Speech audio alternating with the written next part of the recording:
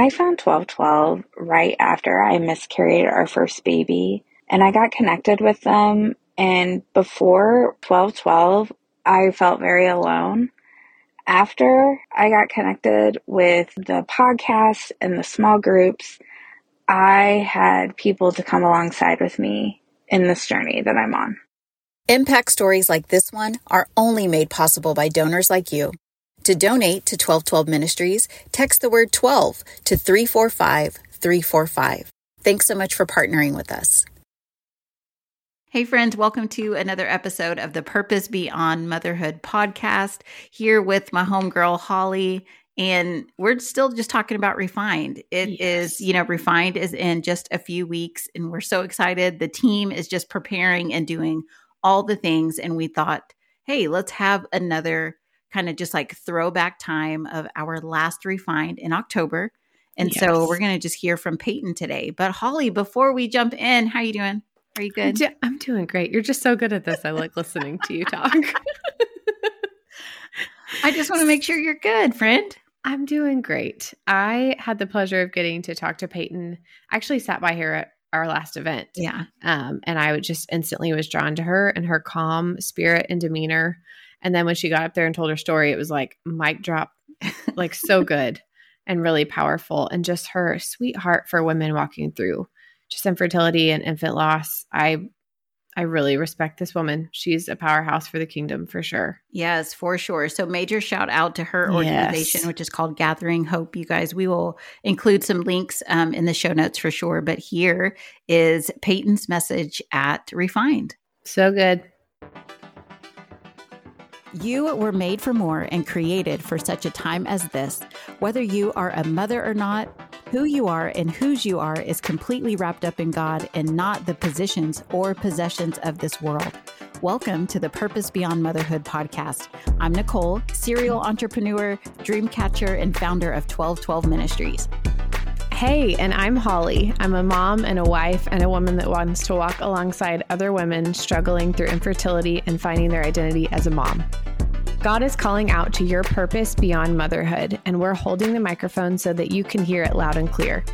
You are here for purpose and on purpose. Together, we can make a difference when we show up and view our puzzle pieces through the lens of Christ. Good evening, everybody. I kind of feel like we should just go home after you, because that was like, I was just sharing with Holly that like, I'm not a speaker, but yet this is where God has me tonight. And so I can't wait to share a little bit of my story with you. Thank you so much to Nicole for including me in this event and allowing me to share some of my story. Before I get into that, I have a question for you. My preference is really to just be sitting down here with you instead of up here. But how many of you have had a "how did I get here" moment in your life? You don't have to raise your hand if you don't want to. Who raised their hand? Me? Okay, great. I'm in good company. I'm so glad. Not glad that happened. That's not what I meant. I'm glad I'm not alone, and you're not alone either. My guess is many of us in this room questioned how we found ourselves in the company of other women facing loss or infertility. Maybe we talked ourselves out of coming 10 times before we signed up tonight. My guess, some of us drove here but had trouble getting out of the car, or we got lost 3 times on the way here. We had trouble walking through the door. Even if you were excited about the prospect of meeting other moms who understand what you're going through, you questioned how you landed here in the first place. I want to assure you that even if you're rethinking your attendance here tonight, my sincere hope is that you'll put that on the back burner for the next few minutes. One thing I've learned doing this type of work for several years now is that God orchestrates the most beautiful connections out of our deepest pain. You are in just the right place.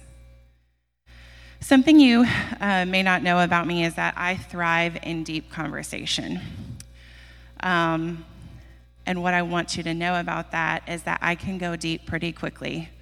I don't know about you, but after the loss of my son, my tolerance for surface level conversation really dissipated pretty quickly because I found myself at rock bottom in terms of my emotional, mental, and even my physical health. So I hope that you can appreciate my need for candidness. In fact, I'm willing to bet every one of you can. There's something about finding yourself in a dark pit of grief that changes you, that causes a shift in the things you used to consider important. They're now trivial.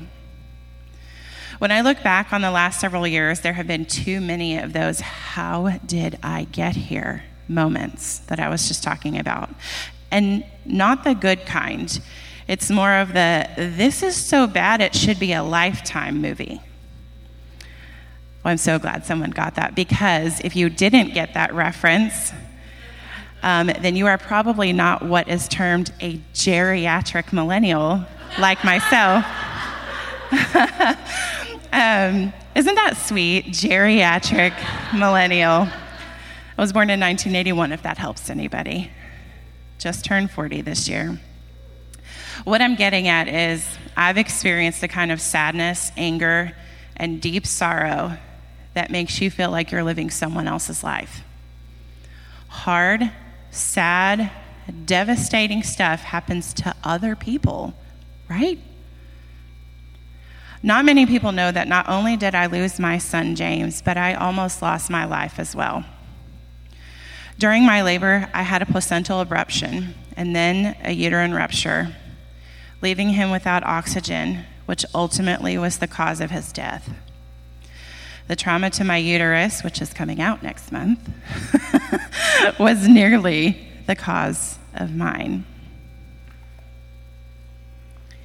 Because of the tremendous pain I was in and the much-needed recovery I was facing, my husband took care of all the details for our son's funeral that I was physically unable to do. But I will never forget walking up a hill in the cemetery on a bright, sunny, beautiful April afternoon to see the spot my husband had so carefully chosen where our son would be buried. While it was absolutely perfect, chosen with such tender care and affection by a father for his son, I could not grasp that this was my reality. And if it was my reality, I wanted no part of it. That moment and so many others in the days, weeks, months, and yes, years afterwards, it felt like I was outside of my body, watching someone else's life right before my eyes. Like the time I found myself lying on the ground of his nursery, pounding my fists on the floor next to the crib where he should be. Or the time I drove my oldest to school and had no idea how I'd gotten there, because I was replaying James's short life in my head over and over and over. I want to make two little side points about this. I have had therapy for that. But I am also 100% positive that there are angels that just like ride around on top of our cars of grieving people, getting them where they need to be, because that happened to me more than one time. Or the time I found myself sobbing in a bathroom on the first day of a new semester of Bible study because I couldn't bear to introduce myself. I didn't want to be who I was. You know, when you're in a new setting, particularly at church, and part of what you say is, I'm so-and-so, I've been married for this amount of years, and I have a kid this age, and a kid this age. What do you say when one of those kids has died? I was still new in my grief, and I had no idea how to navigate that one, and sometimes I still don't, if I'm being honest. I sat and cried in that bathroom for what seemed like an hour, although I'm sure it was just a few minutes. Second side note, let's be better with our intro questions, right? Like, you are probably way cooler than the babies you've birthed or who you're married to. Let's do better at that. I mean, I like them and all, but I want to ask you a second question, and I can guarantee, even though we've already raised our hands, I can guarantee the kind of people I'm talking to are going to raise their hands simply because they just can't help it. Who in here considers themselves a doer? And what I mean by that is you're very driven by goals, you're very action item oriented. In Enneagram language, you might consider yourself a 3, an 8, or maybe even a 1. When James died, it was one of the only times I'd ever not achieved a goal that I set for myself. Meaning that I was going to birth this baby like the boss that I am, and in the midst of it, I lost complete and utter control of the situation. And it wasn't just during labor and delivery either. In the months afterwards, where I found it incredibly difficult to function, just to do basic daily tasks. Does anybody know what I'm talking about? Losing him created a forced stillness, which is completely contradictory for action-oriented people. Despite my struggle to function, I was still going to try and control things. For me, that looked like my counselor telling me, Peyton, you know you can't get an A in grief, right? Did you know that? If I was going to grieve, I was going to do it right. When I saw that the theme verse for tonight was Exodus 14:14, I wondered where God was going to take this conversation. In case you need a refresher on the verse, it says, "The Lord will fight for you, and you have only to be silent."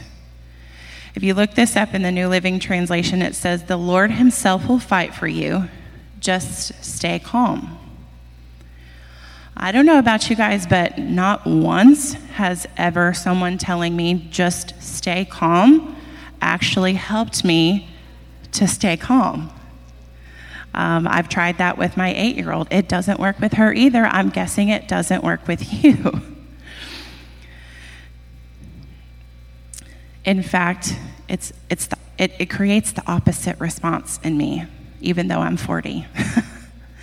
But what you need to learn and know about this verse, if you read through all of chapter 14, you'll see that Moses is saying this to the Israelites. We kind of talked about this at the beginning. They're trapped between the Egyptian army and the Red Sea. But I want to back up a little bit and get the full picture to see what God does. So verse 13, "And Moses said to the people, 'Fear not, stand firm, and see the salvation of the Lord, which he will work for you today. For the Egyptians whom you see today, you shall never see again.' 14, "The Lord will fight for you, and you have only to be silent." Then in 15, the Lord says to Moses, "Why do you cry to me? Tell the people of Israel to go forward." And then he proceeds to lay out how he's going to save the Israelites and ensure that everyone, including both the Israelites and the Egyptians, understand his power and his glory. So through the rest of chapter 14, you see in great detail how the Red Sea parts, the army is destroyed, and then in verse 31 it says, "Israel saw the great power that the Lord used against the Egyptians. So the people feared the Lord, and they believed in the Lord and in his servant Moses." God acted on their behalf when there was nowhere to go, no way out of their desperate struggles. It is not out of our own strength that we can save ourselves from depression, anxiety, worry, complexity in our relationships, doubt, or anything else that accompanies those of us on this journey.